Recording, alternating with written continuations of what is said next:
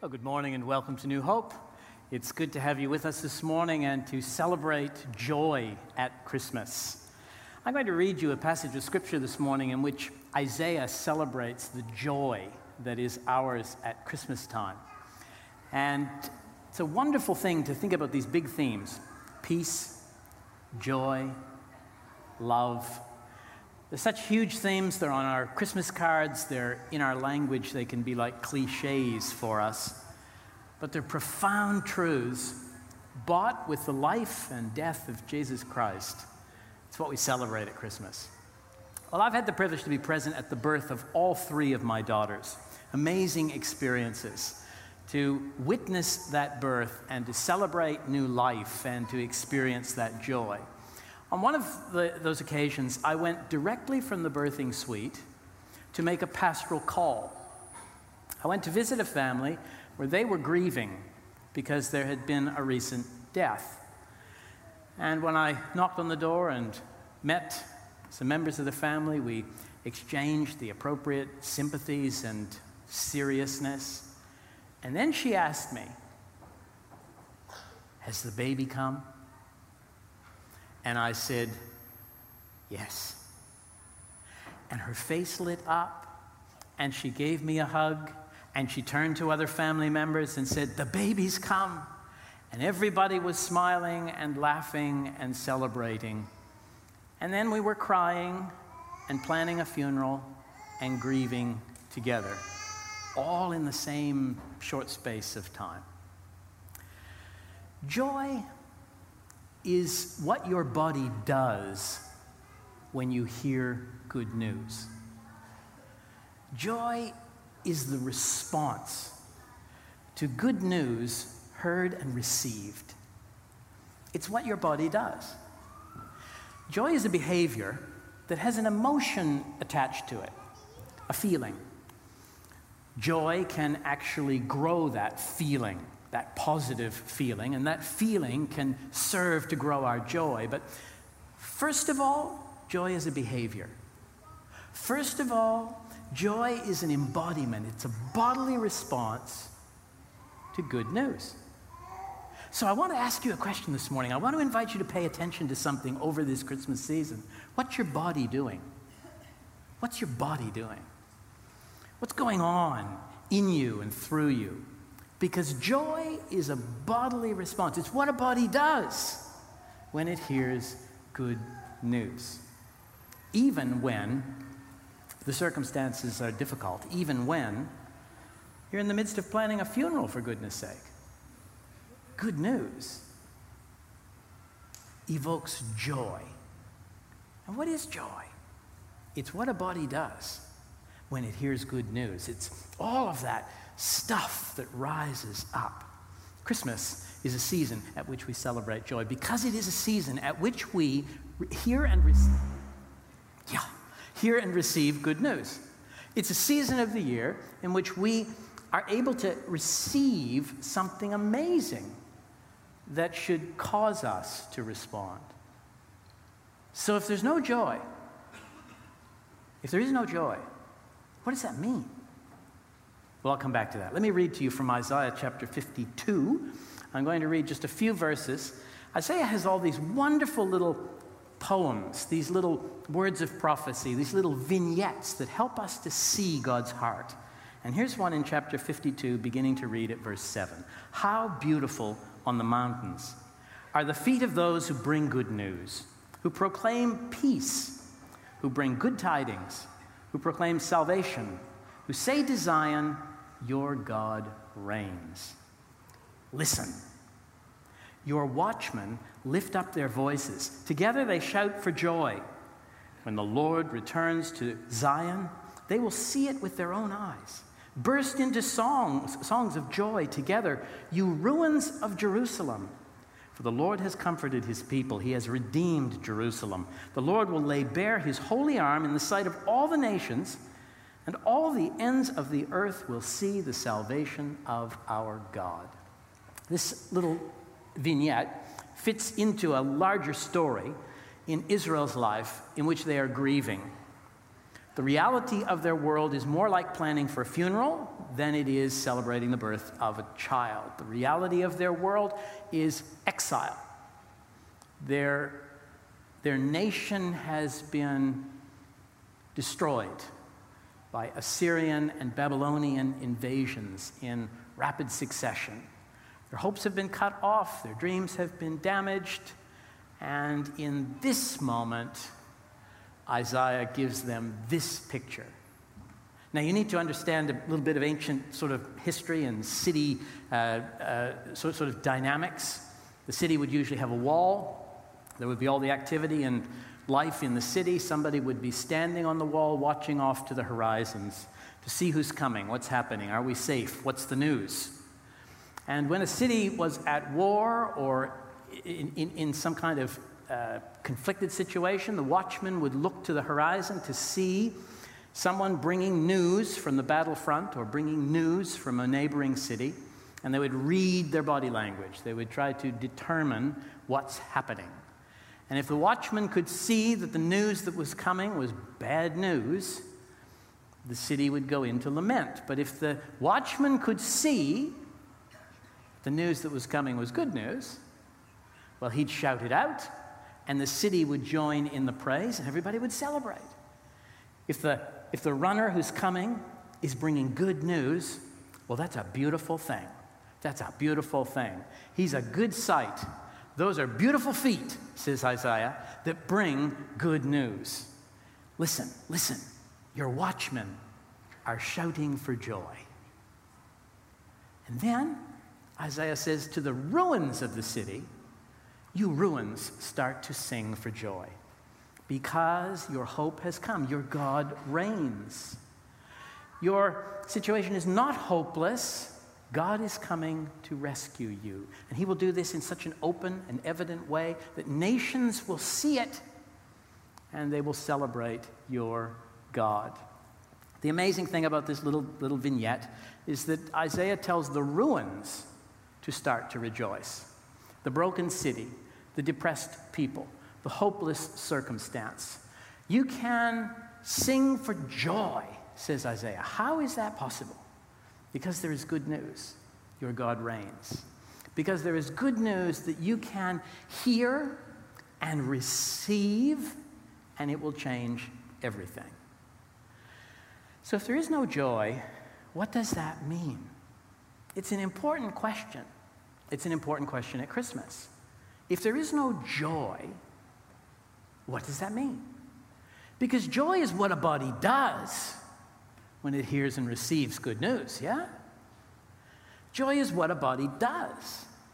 So if there is no joy, it can only mean two things.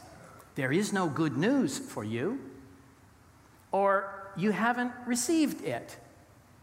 Because if there is good news, and having heard it, you receive it, then what a body does is rejoice. Even in the midst of planning a funeral. It was a sacred moment when I entered that house, and they all were interested in the birth of my daughter and celebrated together because, you see, we tracked together as families, and they were interested, and they knew the story, and they were waiting for the news. And so when the news came, even though their circumstance was bitter, there was joy. This is the story in Israel. Joy is not something that tracks with your circumstances. Joy is not what a body feels when it's in the midst of challenge. Joy is this fascinating response. It's what a body does when it hears and receives good news. And what a body does affects our emotions, and our emotions affect that, and it sets up a wonderful cycle of health and promise.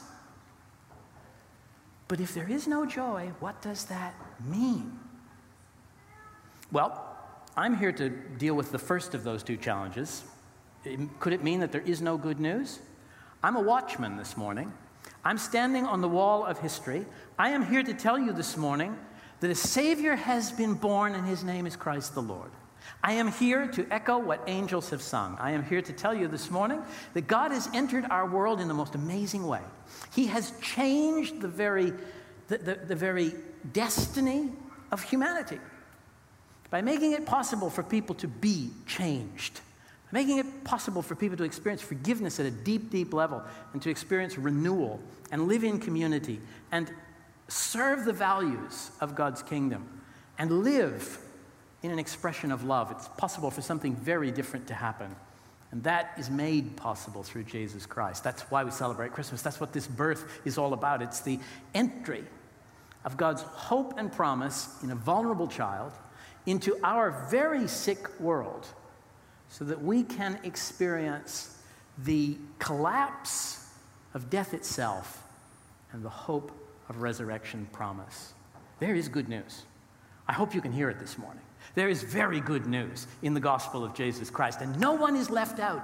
No one is so lost that God says, I don't know what to do with you. No one is so in the ruins that God has lost sight of you. And God comes to us in the midst of challenge and brokenness. You don't have to have everything going swimmingly to have a great Christmas. You can be in the worst drama of your life and experience joy at Christmas. One of the most wonderful things God did in my life was a strange moment of grief when my mother and my wife's mother died over the Christmas season. Many of you who have been in this church for a number of years will remember that. My mom died on Boxing Day. So I sat on Christmas Day in palliative care. Now, I could sit there and feel sorry for myself, or I could sit there conscious of good news. We're heading toward a funeral, but it's not the end. I'm here celebrating the birth of the baby Jesus, who makes it possible to hold a hope that I will see my mother again in a new creation. I mean, that's amazing good news. And so it's actually possible to have joy in the midst of all kinds of stuff. But if there is no joy, what does that mean? Well, maybe there is no good news for you. I'm here to tell you there is. I'm here to affirm that in Jesus Christ coming into this world and God's incredible promise, there is good news. There is a messenger with beautiful feet. There is a story to tell, and the ruins themselves should respond. You should respond. Not because everything is easy, but because there's good news. Because that's what a body does when it hears and receives good news. So if it's not the problem that there is good news, then that only leaves the question, have you received it? Have you received it? Because until you receive it, until you actually allow it to kind of sink into your heart, your body won't respond. So here's the penetrating question, and I don't want to beat up on you this morning, but I am going to go you here. What's your body doing? Because what a body does when it hears good news is it responds. What a body does, it smiles, it hugs, it celebrates, it sings, it shouts, it lifts itself higher. That's what a body does. So what's your body doing? Brian Larson, in his commentary on the book of Luke, tells this very confronting story about a group of Christians who gathered for a conference. And they weren't the Pentecostal type. They weren't the expressive type. They weren't the outgoing type. In fact, they were rather sewn up and sort of emotionally close. But the conference organizers wanted them to have a moment of expressing and experiencing joy. So they said to everybody, as the conference proceeds, as this particular talk proceeds, when you sense joy welling up in your spirit, we want you to respond. Now, I know that's a confronting thought, as it makes you nervous. You think, well, what's he going to get us to do? Because that would make me very nervous. So what the conference organizers did with this group of very conservative and traditional people, they gave them each a balloon. And they said, when you're ready to respond to the joy of the gospel welling up within you, release your balloon. That should have been easy, shouldn't it? Well, the sad part of this story is when they got to the end of the service, more than 1/3 of the people were still holding their balloon. What's wrong with that picture? Well, maybe they didn't understand. Maybe they thought it was goofy. Maybe they just didn't want to go there. There's 1,000 ways we could excuse them. But here's what I know. Joy is what a body does when it hears good news. It's what a body does when its football team wins. And we see it all across this state. It's what someone does when someone that they love says yes. It's what a body does. It's what a body does when there is really good news. So pay attention this Christmas as you celebrate. What's your body doing? What is your heart and your spirit and your whole self doing? Because what a body does when it hears and receives good news is called joy. It's a smile. It's a response. It's a song. It's a celebration. It's a welling up of good things. It's a behavior, joy, that rides alongside an emotion and grows that emotion, and that emotion grows the behavior, and the behavior grows the emotion, and the two live in tandem. And before you know it, you're skipping out of church. Before you know it, you're smiling at your most ugly relatives over the dinner table, saying, Christmas blessings to you. Before you know it, everything has changed, and you're on your way to work, loving the fact that you get to follow Jesus. You're on your way to the school for yet another run. You're exhausted, but you're full of joy. Because joy is what a body does when it hears and receives good news. Joy to the world. Let's pray. Father, fill our homes, fill our communities with joy, because our hearts have been overwhelmed with your good news. In Jesus' name we pray. Amen.